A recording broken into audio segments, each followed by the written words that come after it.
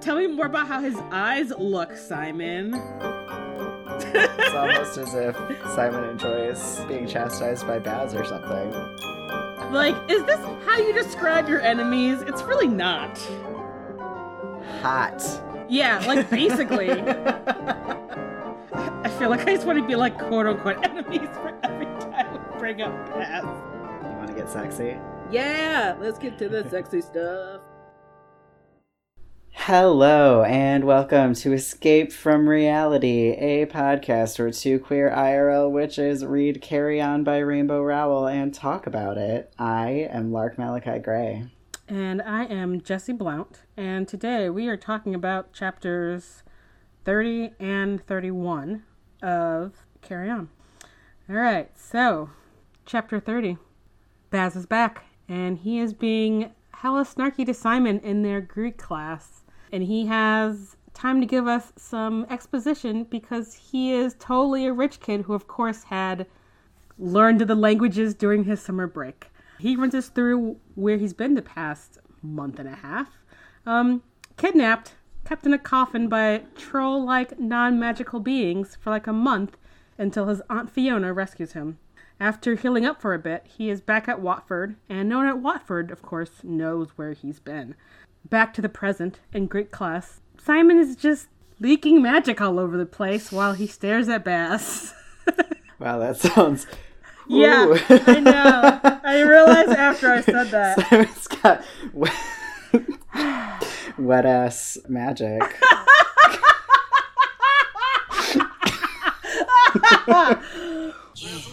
Yeah, you fucking with some wet ass magic. Bring a bucket and a mop for this wet ass Magic.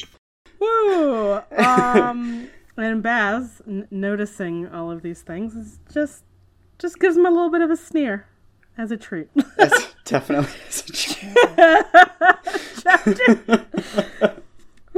Chapter 31.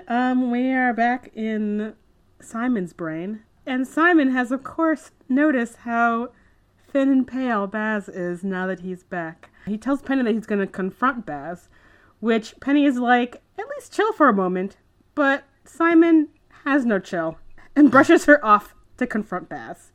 Finally, the boys are alone in their room together, and Baz notices immediately that Simon is not wearing his cross. They get into a heated discussion and get no answers out of each other, and when Baz eventually leaves, Simon realizes he has not told Baz about seeing his mom's ghost. Yes. And before we get into it, just a brief reminder, we are spoiling everything through the end of this book, but nothing from Wayward Son. So with that, let's get into...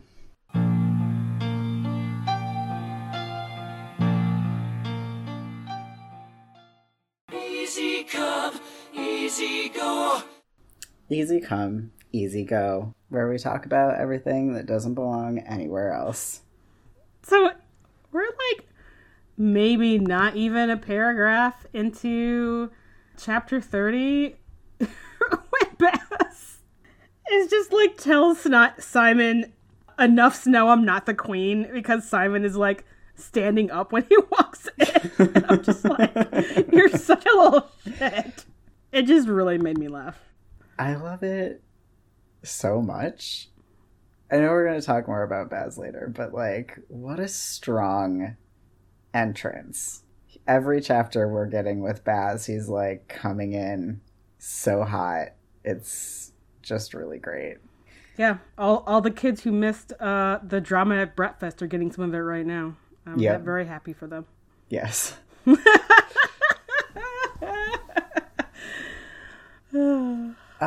So I am just really glad to learn that they have astrology class, because divination is fucking real, and I think that's rad. Yeah, I like the information we get about the classes. Oh man, do we? I don't know, maybe this happens in the second book. Do we get any information about like Baz and Simon's birthdays and what signs they are? Simon doesn't know what his birthday is. Right. I don't think that we know what Baz's birthday is, but I think that we can probably safely say that Baz is a Capricorn.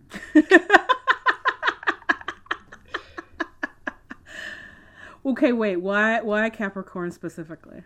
His just like general attitude. He just feels very Capricorn to me. He's so put together.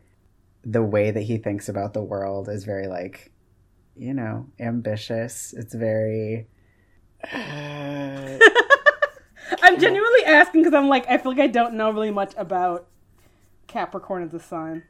okay. Though I should, this is my moon sign. Yeah, I mean Capricorn is just this, it's like Virgo with like less anxiety and more like ruthlessness. Like lots and lots of business people are Capricorns. I feel like from all from the astrology means, whenever I see one about Capricorn, I can definitely see that. Yeah, Capricorns have like really well put together like stock portfolios and like retirement plans before age 30. Like that's big Capricorn energy, and I just get that from Baz a lot. And I feel like he's got water in like his moon maybe, or his rising, or maybe he's a Capricorn rising, but like there's water in there somewhere. Baz has like big feelings, but I just feel like he's like there's a lot of Capricorn going on for him. All right, that was a really a lovely digression about that. At least it's more on topic than last episode where we talked about the Hunger Games for like 2/3 of the episode. I really hope that y'all like and have also read the Hunger Games, because we did spend like 15 minutes talking about that. At least 10 of those minutes are going to be on Patreon only, though. So the episode's going to be like 43 minutes long. It's going to be like 12 minutes long. Sorry, everyone. The pages tried. were too short. What's next? I just want to say that Bass's observation about Simon, where it's like, how many like, I mean, I just, and I'm like, that's what I sound like whenever I'm talking unedited. It's like, yep, I recognize that exact way of speaking. So, which again leads me to believe I would not be a very good magician in this world. I will say, though, that you clearly get a lot of very well put together, well-reasoned sentences out, given that we have brilliant and wonderful discussions for hours on end. So I don't think don't think you're giving yourself enough credit. Just sometimes, you know, you have to be more mindful about the likes, and then it's fine. Yeah. I mean, apparently the advice they give is just to not say those things and to just get to your point. But I feel like I need to like talk through it in order to say it out loud. So someone would just like, the like is just stalling for time when my brain catches up. Mm-hmm. So. I mean, stopping saying like is why I pause so much when I'm talking, which I've been told gives people who are talking to me anxiety. So I'm not sure that's better. So, you know. So what I'm hearing is there really is no winning. There's no winning. Although I guess in terms of podcast editing, it's easier to edit out silences. If you could just pause between the word and the like and the next word. As long as it's not attached to the words on either side, it's no big deal. All right, I think I can work on that. Because I have to cut out either the silence or the like. Fair. That doesn't make any difference. Anyway. I hope everyone's enjoyed this behind the scenes of making a podcast where we edit a lot. This is why we're never doing a live show. People will be like, the fuck? Is this what you guys sound like? I don't know. Maybe if we did like a sort of very structured live show. Yes. With like cue cards and like we just write a PowerPoint. script and practice it ahead I mean, of time. honestly, yeah, I don't fair. see why not. Elocution. No, something. Simon blustering. That's where we are. Yeah, so it's your turn. So I just want to talk about the fact that I really like Simon. I really like him as a person. We get a lot of that in these two chapters, reasons that I just think that Simon is a very lovely human. This information from Baz about what little control Simon has over his magic he uses to protect people. That moment where he's freaking out about Baz, and Penny brings up what's going on politically and says that she's worried about her brother, and Simon immediately switches gears and is like, I'm sorry, can I do anything? What a good friend. I know. He's immediately like, do we need to go, like, save him? And I'm like, oh, Simon. Yeah. I like that he pushes back against Penny when she says that bullshit about gay people having an unfair advantage. Wait, does that happen in this chapter? Yeah. How'd I skip that? What the fuck? It's about Trixie being able to have sex with her girlfriend, and Penny's like, gay people have an unfair advantage, and Simon's like, only when it comes to seeing their significant others. Yeah, only in this literally specific situation. Yeah. And then we get that little thing where he, like, calls Fiona a bitch and then, like, takes the time to clarify to us that he doesn't like to use that word, and he uses it very intentionally and meaningfully, and, like, this is why I think that it applies in this particular situation. I just am like, Simon, you're such a good feminist. Like, you're such a good friend. You're just doing a great job of being a human. I really like you. I know. Oh, maybe Simon is a Taurus. Yeah, that makes a lot of sense, doesn't it? He is very stubborn. Also, he loves his... I mean, part of it is because of the abuse, but his creature comforts. Mm-hmm. He loves to eat. He loves to sleep in feather bed. Mm-hmm. Mm-hmm. And I mean, Simon deserves all of the coziness and delicious food. Yeah, let's call it. All right, I'm here for that. I'm glad. That means that our 3 main characters are the 3 earth signs. Because Penny's a Virgo. Though potentially she's a Scorpio with a Virgo rising. We don't know which is which. I need folks to, after this podcast, if you want to learn more about astrology, go buy Channing Nichols' book, Right the Fuck Now, not on Amazon. Use an independent bookseller, preferably a black-owned one, and read about astrology, and then come back to us. Yes. Please. Yes, please.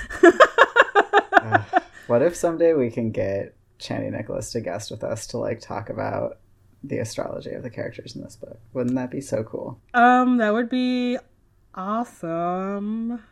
I don't know how we would do that, but that'd be incredible. Just incessantly tweet at her like people with self-confidence.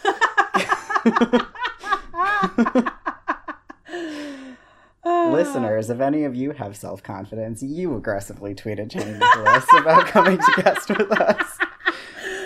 Oh, jeez. Oh.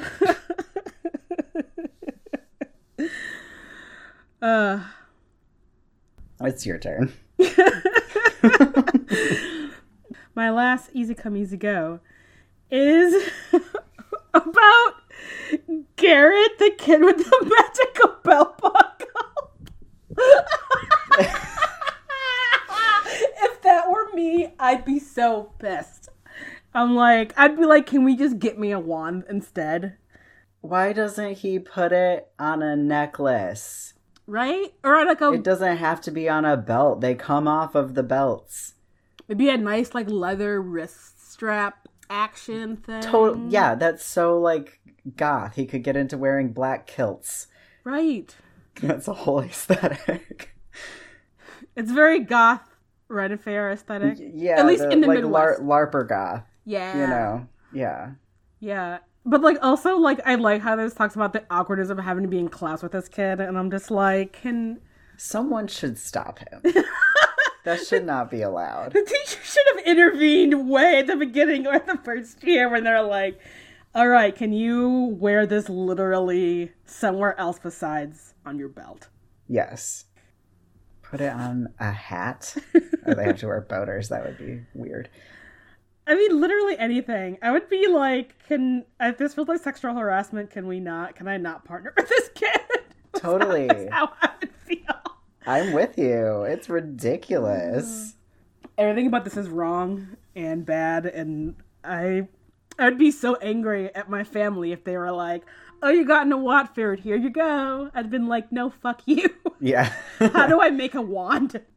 Or a magical artifact to channel my magic? I'll just do it myself, thanks. I'm good. Mm-hmm. With ya.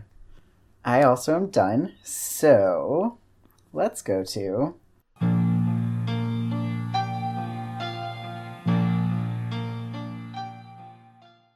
I see a little silhouette of a man. I See a Little Silhouette of a Man, where we talk about character development. Because we've like really solidly met Baz now. You know, we got a couple good chapters in of his POV, and of course, where he's been. He's been kidnapped, and about his kidnapping and subsequent rescue, which does revealing a lot about him and his family. His still living family, I guess I should say. I should clarify. Yeah. He's kind of a jerk. Baz is pretty bigoted. And yet I love him, which is very weird. He's such an asshole. He is. Do not like the way he talks about the Minotaur at all. No. Not even a tiny bit. And yet I'm like still so horny for him. And I'm like, wow, look what we can do with good writing. I don't know. This is very interesting. Yeah. I think what I really like is that we also get such a good sense of, we get more of this as the book progresses, of just like what a rich asshole he is. Like, he gets kidnapped outside of his tennis club in his tennis whites, which, what the fuck? Also very hilarious to imagine him in like the little sweatband and like the whole outfit. It's true. But then like he gets rescued and he's like skeletal and it's like a gross, I don't know. It's very funny to me that like, yeah, he goes to some like exclusive club probably full of like investment bankers and like shit to like play tennis. And I'm just like, who just does that on their summer break besides ridiculous rich people? It is, the club is only for magical people. Oh, do we get that? I feel like it's sort of their only, group recreation area where all of them go. But I don't think that Penny's family goes. Agatha's family does. So I think it is still, even within the, like, only magic community, I think it's still very, like, exclusive and full of wankers. Yeah. It's full of, like, old money white people. Even though, like, people of color have lived in the UK for several hundred years. And Baz is a person of color. Yeah. Okay, you're right. That's fair. So is Fiona. That's true. She's his mom's sister. You know what? You're right. You know what I was thinking about in terms of Baz's tennis whites? Is that I feel like most people look real goofy in that. And I feel like when I imagine Baz in it, I'm like, you fucker, you're pulling that off.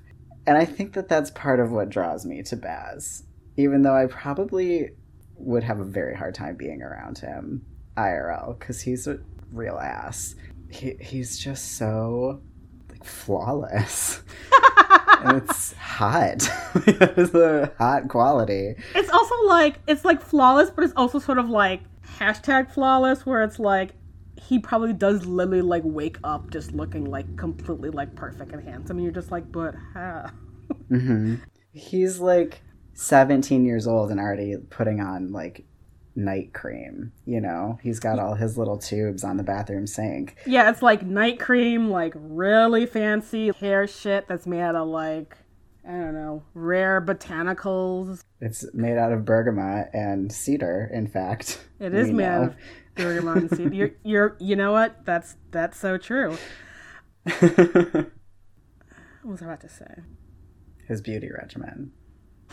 It actually wasn't about his beauty regimen, but yeah, he definitely has just so much fancy, expensive shit that he like does with his hair and his skin that I'm just like, that is. I just like imagine that like if he had like an Instagram, he'd have like 2 million followers, and you just be like, how is your skin this clear? I don't understand. And it's like, oh, it's wealth. that is the way you can look when you have a lot of money to like pour into your skincare regimen, and like you've never missed a meal a day in your life, Oh, sorry. I guess what I was gonna say though is that like one of the joys of fiction is being able to enjoy characters who, like, IRL, you'd be like, I would never, ever want to interact with you. Mm-hmm. Anyway, Baz is into cars, apparently, which is an interesting thing for a teenager to be into, like, classic cars, especially a gay teenager. Yeah, fair, gay teenager, but I feel like classic cars is a thing that teenagers like. I actually meant to look up what kind of car Fiona drove, but I didn't get that far. Yeah, I didn't even think to do it. But, I mean, just, I don't know, which people love classic cars? So, I'm sure there's like a garage full of classic cars on the Pitch family land somewhere. That's true. I also, another thing that I think about that's interesting about Baz in terms of like dualities or whatever that are interesting is that Baz is the top of his class. Like, he loves school. He loves it, and he's very good at it. And he's cool. And usually those things don't go together. And so I think that's also, like, really speaks to sort of how, you know, put together and whatever he is, that he can be perceived by other teenagers as being a cool kid and also put that much time and energy into his studies. I know some of it is that he doesn't really have to, because some of it he's learning in the summers, right? Like, he lists, you know, half of his classes that he doesn't actually have to do any work for. But that doesn't really change sort of the general attitude towards someone like a prefect or a valedictorian of, like, you know, what kind of kid that is. And Baz is breaking that mold, just stomping it into the ground with his, like, stylish boots. Which I think is also very interesting. I think he's a very interesting character. Yeah, I love later on when he gets roped in with Simon and Penny about Baz and Penny, like, nerding out. Mm-hmm. And I'm just like, oh, so you're a nerd, but you're just kind of like a secret nerd where you probably don't tell anyone else about, like, your, like, love of, like, history and shit, and, like, freak out about it because you realize that, like, doing so would make you an uncool nerd and not, like, an aloof, beautiful, popular kid who plays, you know, who is really good at sports, probably, you know? He is very good at sports, yeah. Yeah.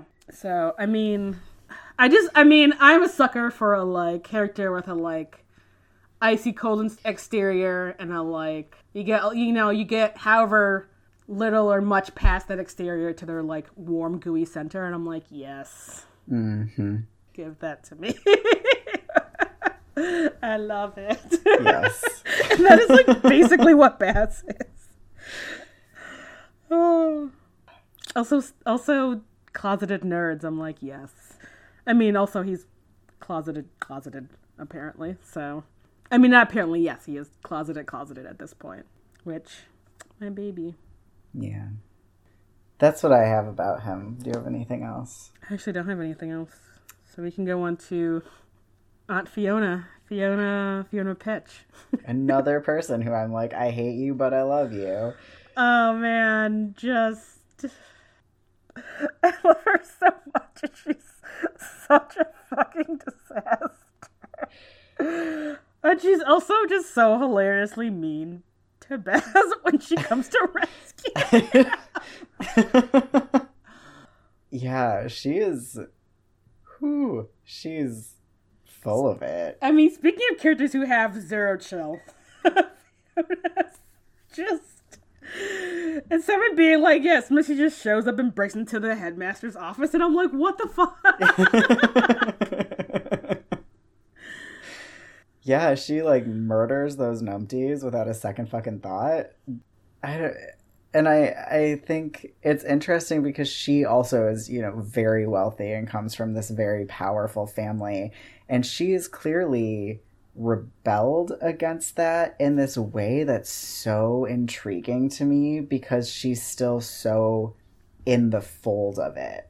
Yeah.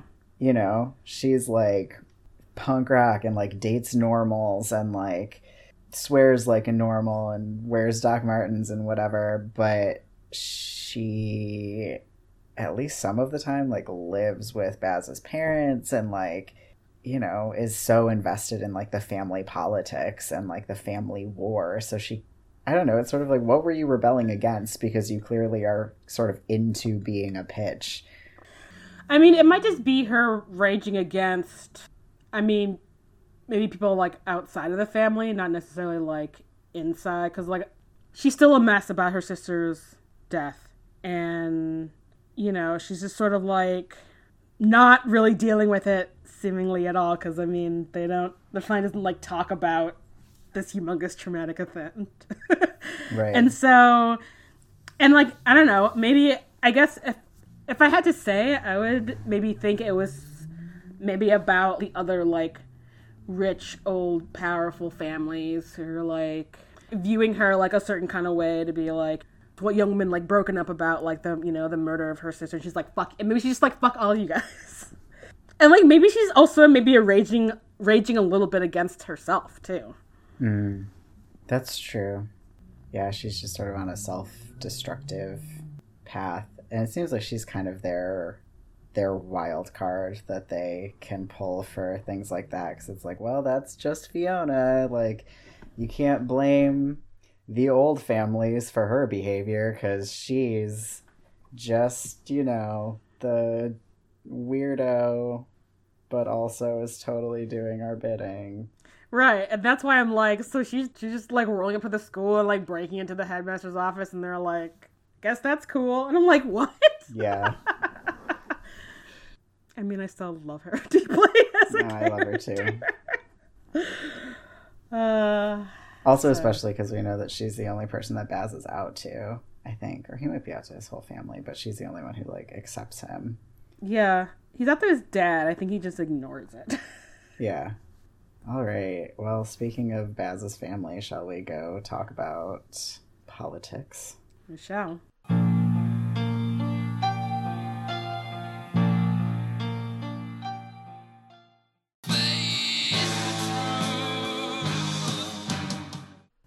Welcome to Face the Truth, where we talk about things that are fucked up and politics, which are often the same thing. That's what I say.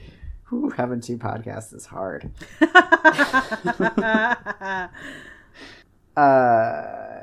Yeah, we get a lot of information about the pitches, which I guess, like, the Minotaur had to work on the grounds when Baz's mom was headmaster thing is not specifically about her, but, like, she didn't change that fact, so it kind of is about her.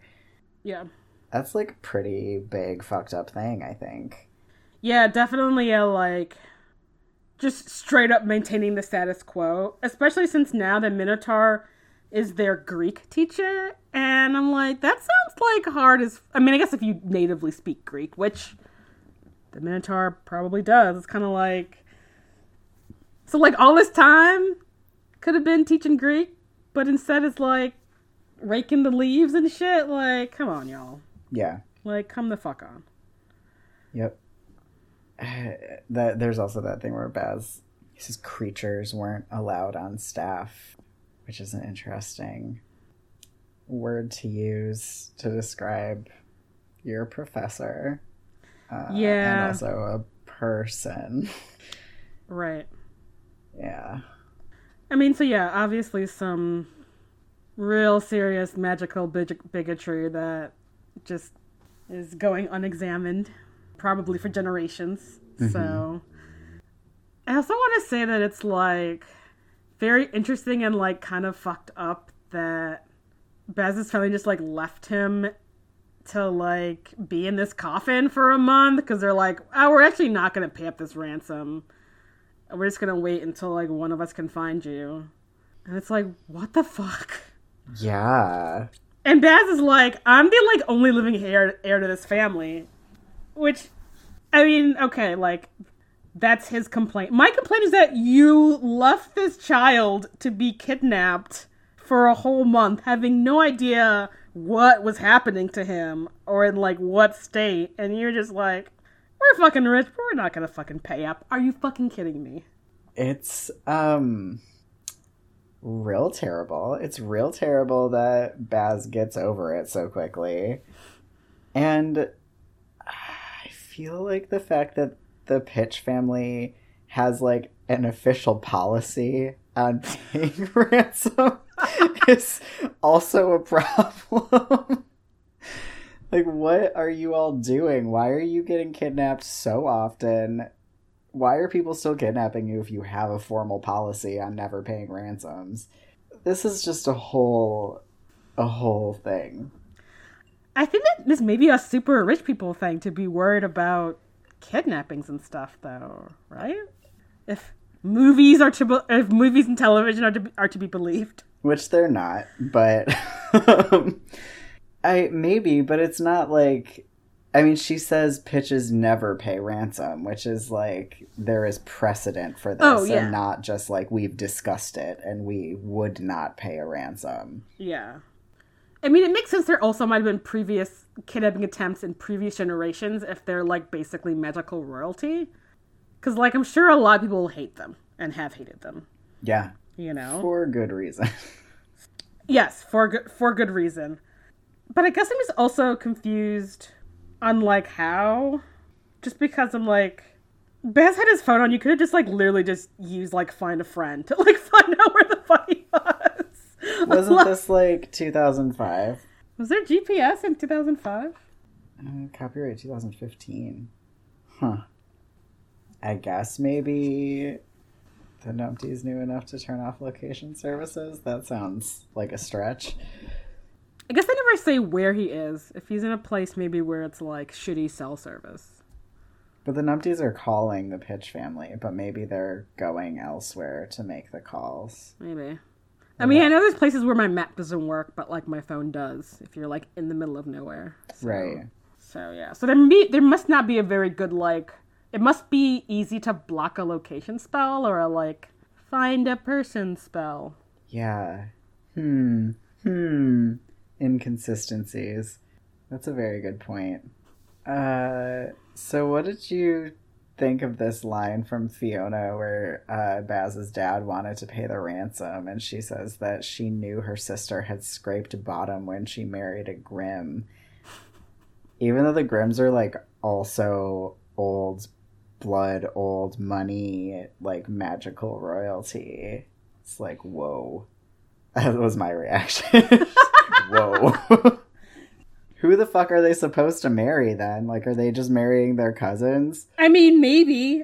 So, I guess... I mean, I feel like part of it is probably just Fiona being the worst. But maybe it's like... I guess it's not in this chapter. It must be later in the book where Baz mentions that, like, the Grimms were, like, farmery, agriculture-y types. So maybe it's like... You know, the Pitches were, like, have been in London since fucking the Romans, and, like, the Grimms have been just being wealthy landover farmers. I mean, it's, like, one of those, like, weird country city things. Because, like, I can't really think of anything else, because it's, like, right, you still have a fuck ton of money and power, but maybe you're just, like, fucking farmers, and I'm like, you guys, they don't farm. They probably just own farms because they're fucking rich. Right. Yeah. But, like, if you, like, have always lived in the city and you're like, well, we own, like, 20 fucking properties in London, which is hella expensive. They're probably like, fucking. And I feel that's something that Fiona would be like fucking farmers, even though it's, like, not at all what's happening. Yeah. That makes, I guess, sense. I mean... She's such a jerk. Yeah. She is such a jerk. And I don't know, maybe she also just feels some kind of way about Baz's dad marrying someone else. Yeah, that makes sense. I mean, also she's, like, angry at everything. She is. Her continuously yelling that only people who haven't been kidnapped by numpties can sit in the front seat. Fiona's an Aries. Fight me. Yep. Yep, she sure is. Such an Aries. Oh, I love her so much. Yep. Can we talk a little bit about how Baz's family, like, didn't want him to return to school? Mm-hmm. They're like, there's a war. And he's like, there's always a fucking war. And I'm like, what are you going to do in your fucking giant castle? Like, what the fuck is he going to do? Like, send him the fuck to school. Mm-hmm. And it's just interesting because at this point, it's like, not even super been articulated what even the fuck this war is about, besides it involving the mage being a complete asshole. Right. Yeah, I was curious about like what they wanted Baz to do if he had stayed home, or if it was more just like, we don't trust you, like we don't trust in your safety were you to go be around the mage, or like what exactly the reasoning behind that was. Mm-hmm.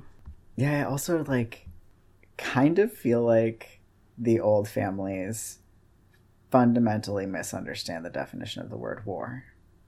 So I'm like, if no one knows what's happening, I don't think you're having a war. Yeah. I think you're having perhaps a feud. But like, if no one's like killing each other, I don't think you're at war yet. You know what? I totally agree. It's like they're being mildly inconvenienced and they're like, this is a war. Yeah. Like, Yeah. do you hear something? Right. They're like, he kidnapped you. And it's like, yeah, that's bad. That's a thing that could escalate to a war, but that is not a war. Yeah. Especially because at this point they can only speculate that the mage is behind it. And it's not Right. like he sent them a photo of Baz in a coffin being like, fuck you guys, or something. Right. It's also, it doesn't even sound like the rest of the family even necessarily suspects the mage. It's just Fiona who is like the boy who cried wolf with blaming the mage for things. Unfortunately. Yeah. I mean, yeah, she's not wrong, but... She's not wrong, but, you know, you gotta rein it in, Fiona, so that when you say it, you really mean it. So I want to talk about memory charms, because they spell the nanny innocent when she figures out too much about, you know, magic or whatever. And it's like, A of all, just hire a fucking magical nanny. Surely there are people who would work for you. B of all, that's so unethical. That is terrible. Don't do that. I feel like that just tells me so much about like who, well, kind of tells me so much about who Baz's family is, but like honestly, I can imagine Penny's family doing that and also thinking that it's like a fine thing to do to someone, because there's just this general attitude of, I don't know, normals are for like patting on the head and going like, oh, you're sweet, oh, what's the harm, and violating someone's mind. Right. It's fucked up. Yeah, and that like can't be great for anyone's brain to have that happening over and over again. Right? Yeah, I don't know. It does seem weird where it's like there's not magical babysitters. Like, is that just not good enough? I don't know. I guess it's, this family is so like private and like secret and whatever that they want someone who can't spill their secrets to their community. Yeah. But I just feel like, find a magical person from like France. To, you know. Right. Are there not any other people in your family you could be like, can you like watch this kid? Yeah, but they wouldn't like nanny. You know, Yeah. nannies are for like wealthy people who don't have time for their children. That's true. In this context. Mm-hmm. Yeah. Yeah, and I guess they wouldn't, like, definitely because of their bigotry, wouldn't want anyone who was partially non-human magical being as a Right. nanny. Yeah, I'm just saying, like, if they're going to be, like, your live-in person, you could probably find someone from, like, one of your neighboring countries who is magical, who, like, you know, needs a summer job or whatever, and then is going to, like, go back to France, and so they're never going to, like, integrate into Yeah. your community and potentially spill your secrets. Yeah. Anyway, don't do memory charms to people. It's bad. Not a good idea. Even if you do tell them that you're in the mafia, like, which I'm like, what? Do they... this is a silly question. Do they have the mafia in the UK? I actually was wondering the same thing. I don't know. I mean, surely it's not just in the US. Yeah, but I think that a lot of the popular culture idea of the mafia that we all know is from the U.S. So maybe she just watches a lot of, she's seen a lot of movies, and she's like, Yeah. Yeah. and they're just like, yeah, sure. Yeah. They're like, oh, we have to take our summer trip to Italy for reasons. Be back in a week, Vera. Oh my god. Okay, what's next? I don't like have anything specific, but did you want to talk about Penny's concern about her brother and the mage? I mean, I have that, but it's just like question marks. Like, what is the mage up to? What is Pramil up to? Like, what's going on? We don't know anything. Yeah. So I guess it's just sort of, this is happening. We'll find out later, maybe. Yeah, and it's kind of like, it's definitely, at this point, the way that Penny talks about how, like, her brother isn't returning her mom's calls, it gives you a little bit of a, like, weird, like, vaguely culty vibe. Mm-hmm. I think, like, you know, they already all wear, like, the same ridiculous Robin Hood shopping at the army surplus supply store vibe. And, like, now, like, he's not even, like, reaching out to the family. And you're kind of just like, are you in a cult? You know what's interesting is that I don't know where a lot of the information that lives in my brain comes from. And so sometimes we talk about things on the show and then I'm like, I said that with so much authority considering that I have no idea where I learned it. And then I'll like spend 5 hours like researching things to make sure that I was right. And almost always I was. But so we've like talked more than once about like the mage being a Weather Underground dude. And then the other night I was like, do I actually know what I think I know about the Weather Underground? Like, is this a thing?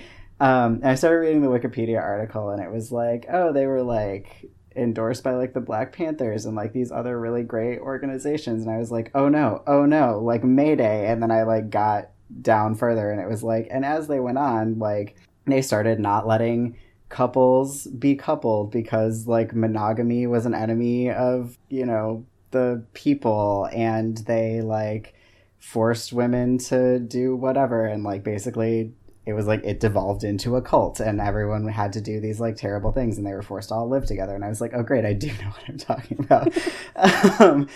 And so I feel like if we're rolling with that analogy, the answer is yes. Like obviously the mage is getting to that point in his cult of like starting to control every aspect of the lives of the people who are working for him, because, you know, and using his influence and his like charisma or whatever to be like, oh, you know, having ties to your family of origin is like proof that, or you're like playing into the, you know, the system of nepotism and blah blah blah blah blah blah. Right, or it's like, oh, you know, their eyes haven't been open like ours, like, you know, like they're still hiding and it's just like, yeah, you can't trust anyone but me and the other people in this cult. And it's like, cool. Yeah. So just a little bit of just seeding that in for us to know about some growing problems with the mages marry men. Mm-hmm. Yeah, my last thing in Face the Truth is just that Simon lets us know that he knows that he's going to have to kill Baz someday. Which, okay, wow, that's a thing. Yeah, it's like, bro, you're not a vampire slayer? You probably don't have to kill Baz? Like, what? He got that from somewhere, though. I guess because this is going to be a war or something, and they're going to have to fight. I don't know. Fight for the throne. I don't understand like what's happening in this world, but I'm sure it's some bullshit that he's like sort of, maybe like the mage has probably dropped some hints and he's like, oh fuck, I gotta kill Baz. And it's like, dude, you're a child. You don't have to kill your roommate. Like, what? Yeah.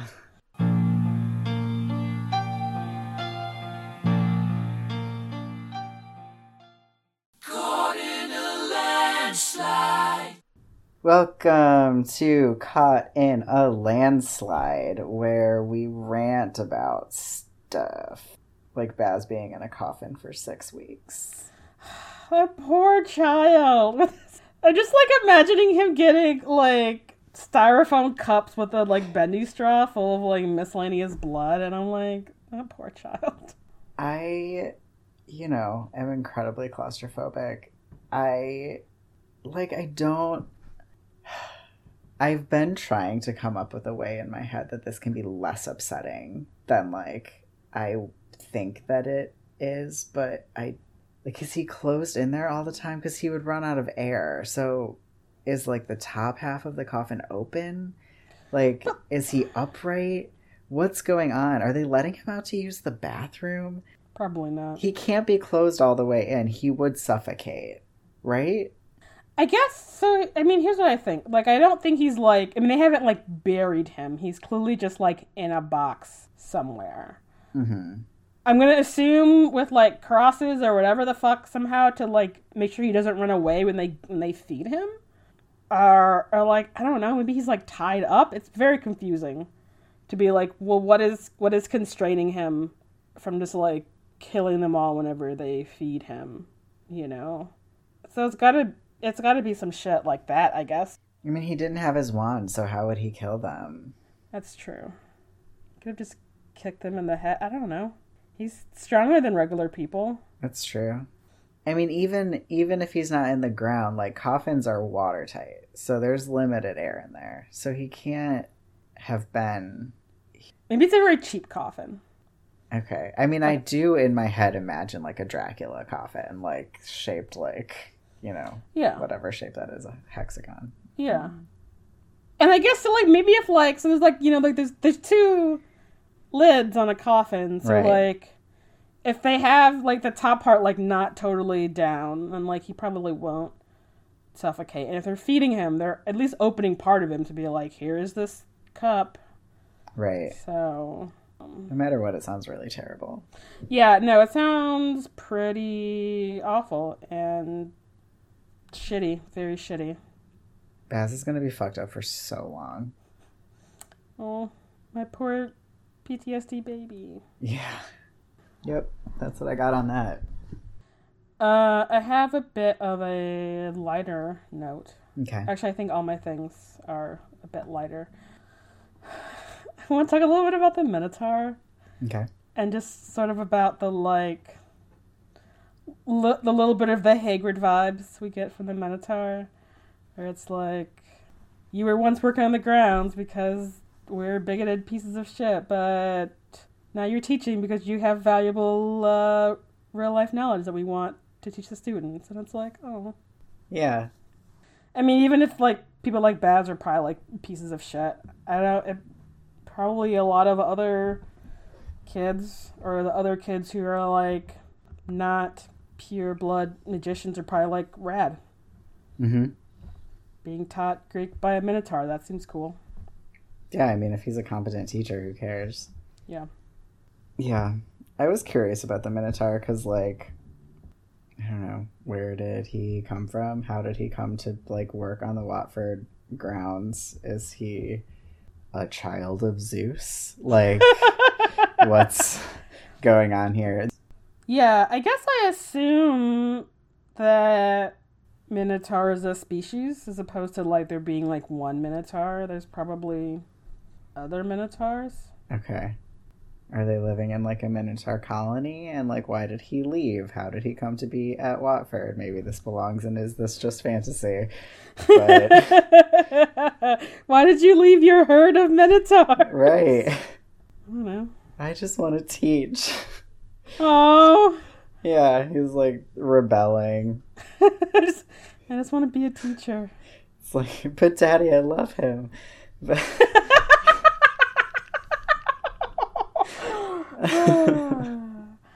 I don't want to have to hang out in a fucking maze. I just want to... The only other rant I had was it not really a rant, but like, so the mage is forcing Simon to stay roommates with Baz because he wants Simon to keep an eye on Baz, which led me to the question of, did the mage tamper with the crucible? I don't know. I guess I was kind of viewing it as like maybe the Crucible being a thing that you maybe don't like. You can like fuck with like that because it's at least it's supposed to be like super old. Yeah, I don't think it would be in any way easy to tamper with it. And, you know, Simon and Baz seem to also be like soulmates or something, so maybe the Crucible just knew that. But so maybe you think the mage just like lucked out with that? I think he lucked out with that because I mean it'd be easier if they weren't roommates. So then Simon say could have killed Baz as like a fifth year because like there isn't the protection of being roommates. I'm going to change the subject abruptly. There are boys' dorms and girls' dorms at Watford. What if trans kids get outed by the Crucible? Oh no! By who they get paired with? Shit, I didn't think about that. And there's like 3 non-binary kids just like wandering around like, oh no. I mean, they ended up building new dorms. Maybe there's like the non-binary dorm. Maybe. But I feel like, I mean, I'm going to come in strongly in the camp of this ancient magical object recognizes your actual gender and not your assigned gender. And so a trans kid would get paired with a kid of their true gender. And so what if you were outed to yourself by who you were paired with? I'm about to say, that could be a shock if maybe you yourself don't know yet. Yeah. Or, like, hadn't verbalized it. Or maybe you didn't want to tell other people, and now you're like, oh, I guess everyone at school knows now. Or, like, you didn't know, and then, like, both of you are just standing there like, shit, which one of us is it? Oh, that's actually, that would be perfect. I would read a whole book of that. I would also. The wacky hijinks of the 2 kids that have no idea. Oh my god, they gotta find out together. Oh my god. Okay, new headcanon accepted. I love that. Oh, so interesting. Someone write us some fanfic. I want it. Oh, maybe I should make a note. I could put it on my fanfic list. Yeah, for Patreon. Do it. All right, so my thing about the Crucible is the way that the feeling that Simon describes, where it's like it's like a hook in his stomach, and he's like sort of like magnetically drawn towards Baz. Mm-hmm. Sounds like a romance trope, and I'm here for it. Mm-hmm.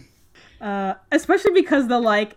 And they were roommates already is itself a romance trope that I'm also like here for. And I mean, also so is Rainbow Rowell, and as that is part of their romance in this book is they are roommates. Right. That's all. It's just a very, it's a very lovely romance. It just feels like very romantic, and I'm like, oh. Yeah, I mean that's exactly what it feels like to be around your crush when you're deeply in crush on someone. So that's true. Yep, with you on that.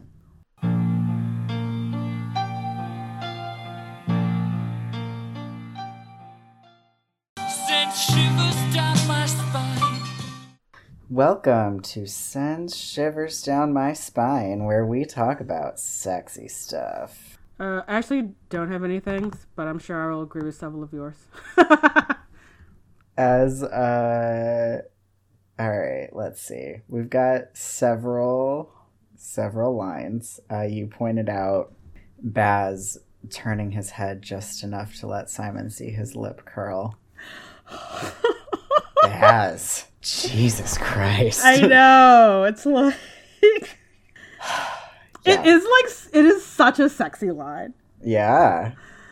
It's like, you're such... And he knows exactly what it's doing to Simon, too. Such a flirt. Even though he's, like, antagonizing him, but I'm just like... Simon tells us that he wants to run Baz down, knock him over, and figure it all out. It's like, you sure do. Simon! It's like you don't even hear yourself at this point, kid, do you?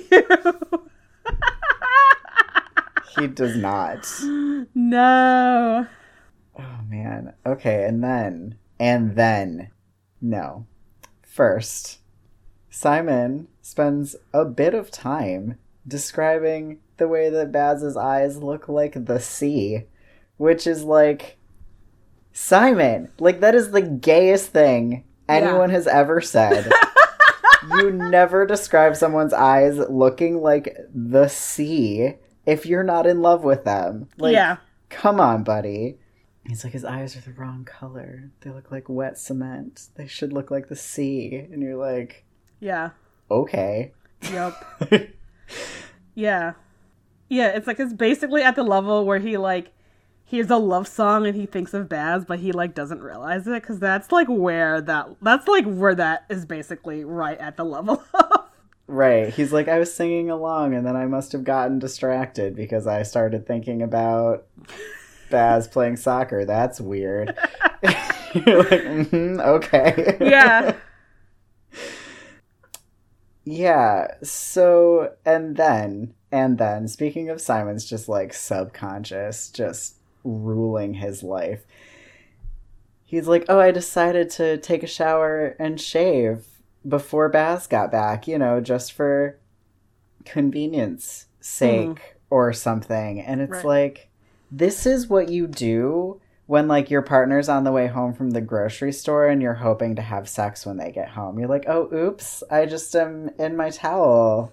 Right? What a coincidence that lined up with you arriving home just now. And Simon's like, I shaved, during which I always cut myself, making blood happen, and my roommate, who I'm not in love with, is a vampire. Let me just real quick shave right now. Yeah. Seems important. Yeah, like, he basically, like, and he's, like, just comes out in, like, his pajama bottoms and the towel. I'm like, you're basically just offering yourself up to Baz at this point. Right, he's like, I'm wet, I'm bleeding, I'm shirtless. Why is Baz looking at me like that? And you're like, are you choking Simon Snow? Yeah. Like, come on. Yeah. And then the scene where he puts his cross on. Oh my god. It's like, and I love the tension of the scene, because it's like, Simon doesn't know it, but I'm like, Baz, I want you to put your cross on so he doesn't jump you immediately right now. Yes. Like, you are bleeding and, like, dripping with, like, the water droplets and, like, shirtless. You have basically put yourself on a platter for him. And, like, the fuck, like... I'm gonna read it. Yeah, read it. I hurry over to my bed and dig it out, but I don't put it on. Instead, I walk around Baz and stand in his space until he has to look up at me. He does. His teeth are clenched and his head is tipped back and to the side like he's just waiting for me to make the first move. I hold the cross out with both hands. I want him to acknowledge what it is, what it means. Then I lift it up over my head and let it settle gently around my neck. My eyes are locked on Baz's, and he doesn't look away, though his nostrils flare. I know. Simon's like, oh, this is going to be I'm showing him. It's like, yeah, what are you showing him? Yeah. Yeah, like, right. Like, this could basically be the beginning of a, like, porno that's happening. And Simon is just like, this is about finding out where he's been. It's like, uh-huh. Right. I mean, right. Simon is about to, like, top Vampire Baz and be like, you know, stuff his cross in his mouth until Baz begs for mercy in a good way. Like, we all know where this is going. Except Simon. And it's, like, too bad that, like, he didn't realize, because then they could have saved themselves, like, 400 pages of heartache and, like, sexual tension. Truly. Yeah, okay, well, so that's the sexy section for this week. We get so much good sexual tension. Yeah, that whole scene is just... Mm-hmm. And then it just, like, ends so, LOL, anticlimactically, with, like, Simon being like, I was gonna do my homework at my desk. And it's like, what is happening? How do you walk away from this tension of just being like, oh, I guess I'm gonna open my book and do some Greek homework. Like, what? Yep. I mean, I guess homework is probably the best thing for calming those escalating feelings. Yeah, I'm sure. Definitely sounds like a real unexciting thing to be happening. Yes. Uh,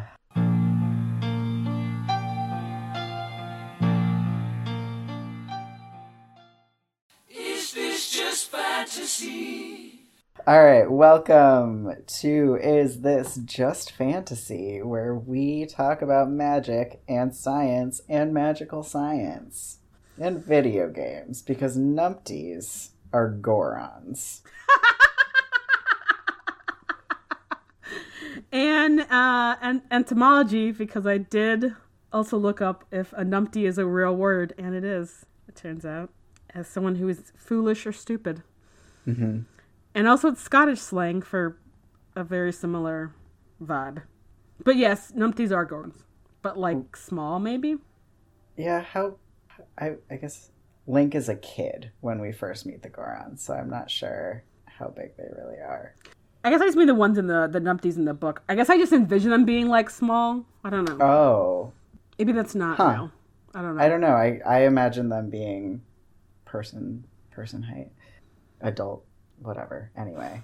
But yeah, I can't imagine that this isn't just like straight up like Rainbow Rowell was thinking about Gorons when she wrote the numpties, because like the Gorons complain about being cold, they complain about being tired. When they're not standing up talking to you, they look like rocks. Yeah. They eat rocks. Mm-hmm. They are like, Yeah. I think that they like someday I'm putting it on the list for questions that we're going to ask her, including does she like Torchwood and are these intentionally modeled after characters from Zelda? Mm-hmm. I really hope so. I hope so too. Oh man, I can't wait for whatever day it is that we really get into how great Ocarina of Time is. We just do it like periodically throughout the podcast. Yeah. I hate a way to play video games. Anyway, what do you have first in this section? Oh, I want to talk a little bit about elocution, which is one of the classes that Baz mentions that he doesn't matter that he missed a month of because he's good. And it is the skill of clear and expressive speech, especially of distinct pronunciation and articulation, which is an excellent class to have if you are a magician that uses magic words, because it's important to be able to enunciate and express those magical words. I don't know why we don't see this more often in series about magical schools, I guess. So also like why they don't teach this beyond like elementary school. IRL?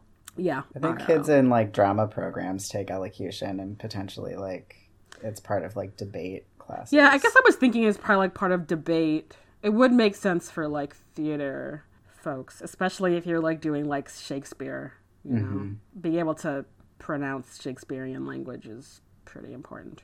Yeah, I think that's the only context I had ever heard of it in outside of this book was, theater programs. So, I don't know, it seems really useful as someone who has a hard time pronouncing words. Especially words I've only ever read and never have heard pronounced. Mm-hmm. But yeah, I don't know, just another... I feel like if you're going to go to a magical school, Watford might be the magical school to go to. Yes. Mm-hmm. It's a good school with a good program. You're getting a quality education at Watford. I just want y'all to know this. Like, I would go to Watford and just eat everything covered in butter and go to my classes. It sounds great. Yeah. The outfits, the uniforms, not so much. Not but so much. That, that and the werewolves are really the only two downsides. As long as you weren't in, like, Simon's class, it's probably real chill. Right. Yeah. I want to just talk about magical instruments generally. Mm-hmm. We learn about belt buckles and rings and wands. Mm. I want to know when and how new ones are created, because like families get bigger over time. There's only so many heirlooms that can be passed down, so like you have to be able to make new ones. So that's one question. And then I like also just dislike the whole like blood connection thing, because like what about adopted kids? Do they not have a useful magical instrument, or is this just a myth that this society believes that it has something to do with blood? Because like Simon is actually blood connected to his wand. That's not his problem. Yeah. Yeah, just a lot of questions, because they sort of act like these things just like come down from the ether. Is making a magical instrument in lost art, is that a thing that's happening here? Like, what's going on? Yeah, no, it is very strange, because then the question becomes like, what about folks like Trixie? Oh yeah. You know, whatever sort of magic that pixies in this world have, like, right, like what if it's not, they haven't, you know, been going to school, so why would anyone on her pixie side have a magical instrument in which for her to use to channel her magic? So yeah, I mean, so yeah, there's got to be a way to make new ones. I don't know, maybe the trial and error of it is too annoying. Because it's like, so it's like Penny has like a family heirloom, and so does Baz. Then it's like, okay, so it's like the idea, I'm assuming the idea would be like, all right, we know for sure that people in our family have used this to channel magic. It's probably going to work for you. Mm-hmm. And like, maybe if you're making a new one, you got to be like, who knows? But it does seem like that might have been a worthwhile direction for Simon to go if it seems like maybe part of his issues that like his wand doesn't work super well, or like doesn't work with his magic super well. I mean, I know Simon has other fucking issues with his magic going on, but like he doesn't know that yet. Right. I don't know. Yeah, I mean, I don't think it's a question that gets answered, but I do find it like curious and interesting to think about, because like belt buckles, for instance, are not a super old invention. So Gareth's was presumably made, you know, maybe much more recently than Baz or Simon's. Yeah. Or maybe his family just didn't like him as much, and they're like, you can have this belt buckle. Yeah, but it's still created. Sometime more recently. Mm-hmm.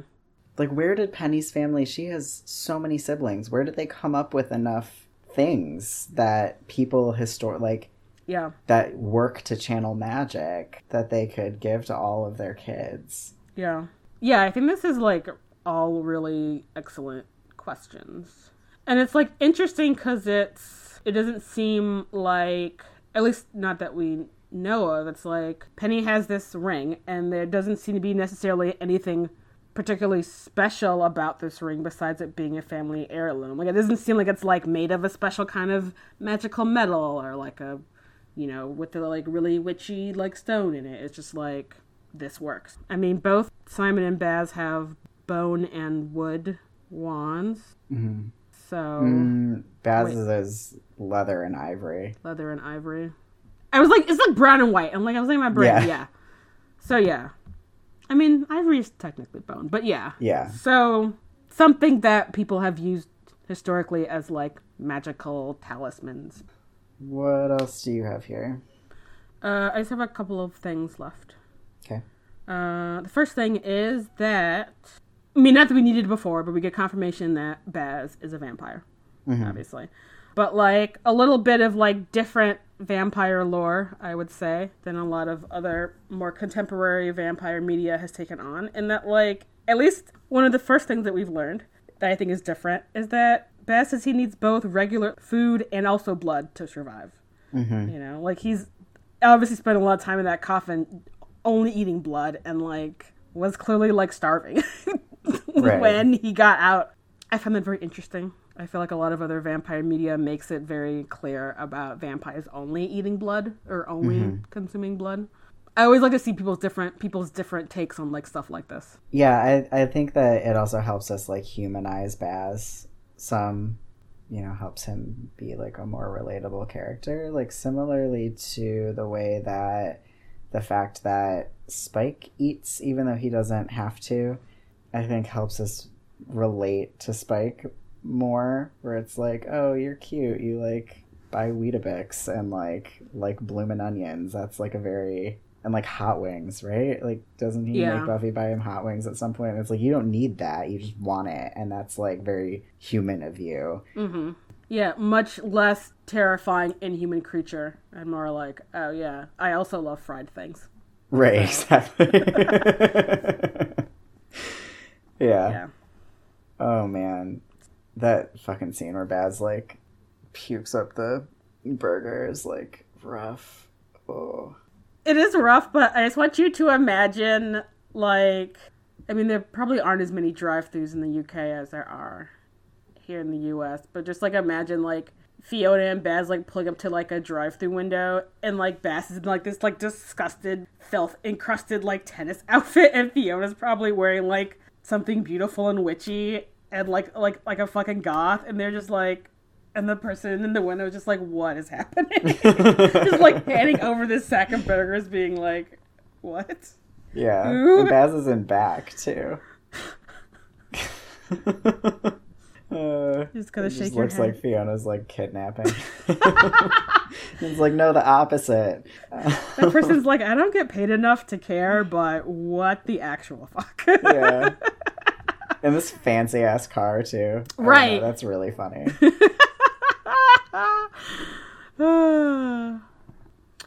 Yes, I'll have about that.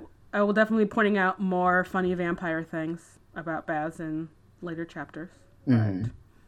Just a few final things. We get 3 new spells these spat of chapters. We get healing spells, mention of them, early to bed and early to rise, and get well soon, which I don't know why that makes me laugh to just think of someone saying get well soon over and over again, but it does. I mean, it's funny. It's like, okay, cool, a greeting card is helping you. That's shocking. But it makes so much sense. It really does.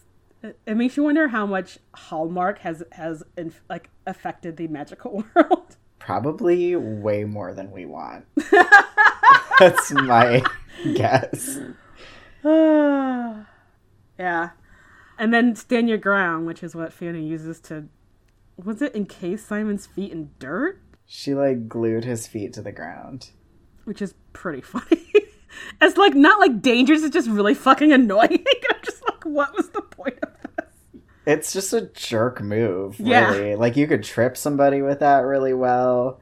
I feel like kids must cast that on each other all the time. When they're, like, waiting yeah. in line for the, like, food buffet or whatever. Constantly. That's gotta Yeah. be, like, one of the biggest prank spells at Watford. I'm not just imagining all the like ridiculous phrases that are probably just pranks at Watford.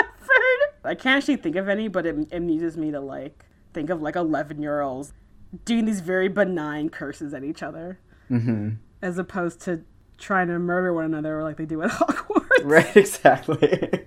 I'm done. I'm good. I'm done with my section. I, like, did a bunch of research on crucibles and was like, this isn't interesting. I'm not talking about it.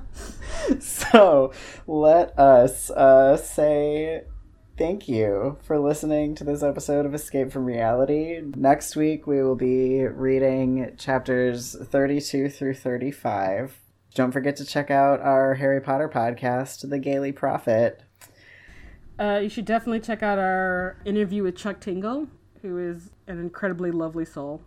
Yeah, you can find us all over the internet through our other podcasts. We're on Instagram, Facebook, and Twitter at The Gaily Prophet. That's our website, is thegailyprophet.com. We have a Tumblr, which is The Gaily Prophet Podcast.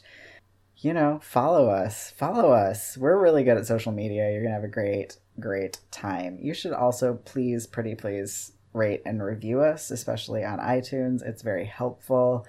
We're creeping up with the reviews, but it's been a little bit since our last one. Please rush out, leave us a review right now. It makes us happy. Yeah, it makes us happy, and every new listener is a potential patron because we are bringing you this here podcast ad-free, supported by our very kind patrons. And if you want to be one of them, you can check us out on patreon.com/thegailyprophet or make a donation at our website, thegailyprophet.com. You can find me on the internet on Instagram at Lark Malachi, which is LARKMALAKAI. That's also how you spell my website, where you can get a tarot reading from me if you want one. You can find me yelling about political things on the internet on Twitter at Jessie_Detroit or on Instagram at Live from Detroit. Our show art is by Theo Julian Forrester. The music in our theme song is by Kevin MacLeod. The rest of the music in this show is Bohemian Rhapsody by Queen. I'm pretty sure I'm going to do a funny thing with Wet Ass Pussy also. So that's by Cardi B and Megan Thee Stallion, in case you didn't know. Please also, when you end this episode, watch that video if you have not yet. It is amazing. And until next time. Yeah, you fucking with some wet ass Magic. Bring a bucket and a mop for this wet ass Magic.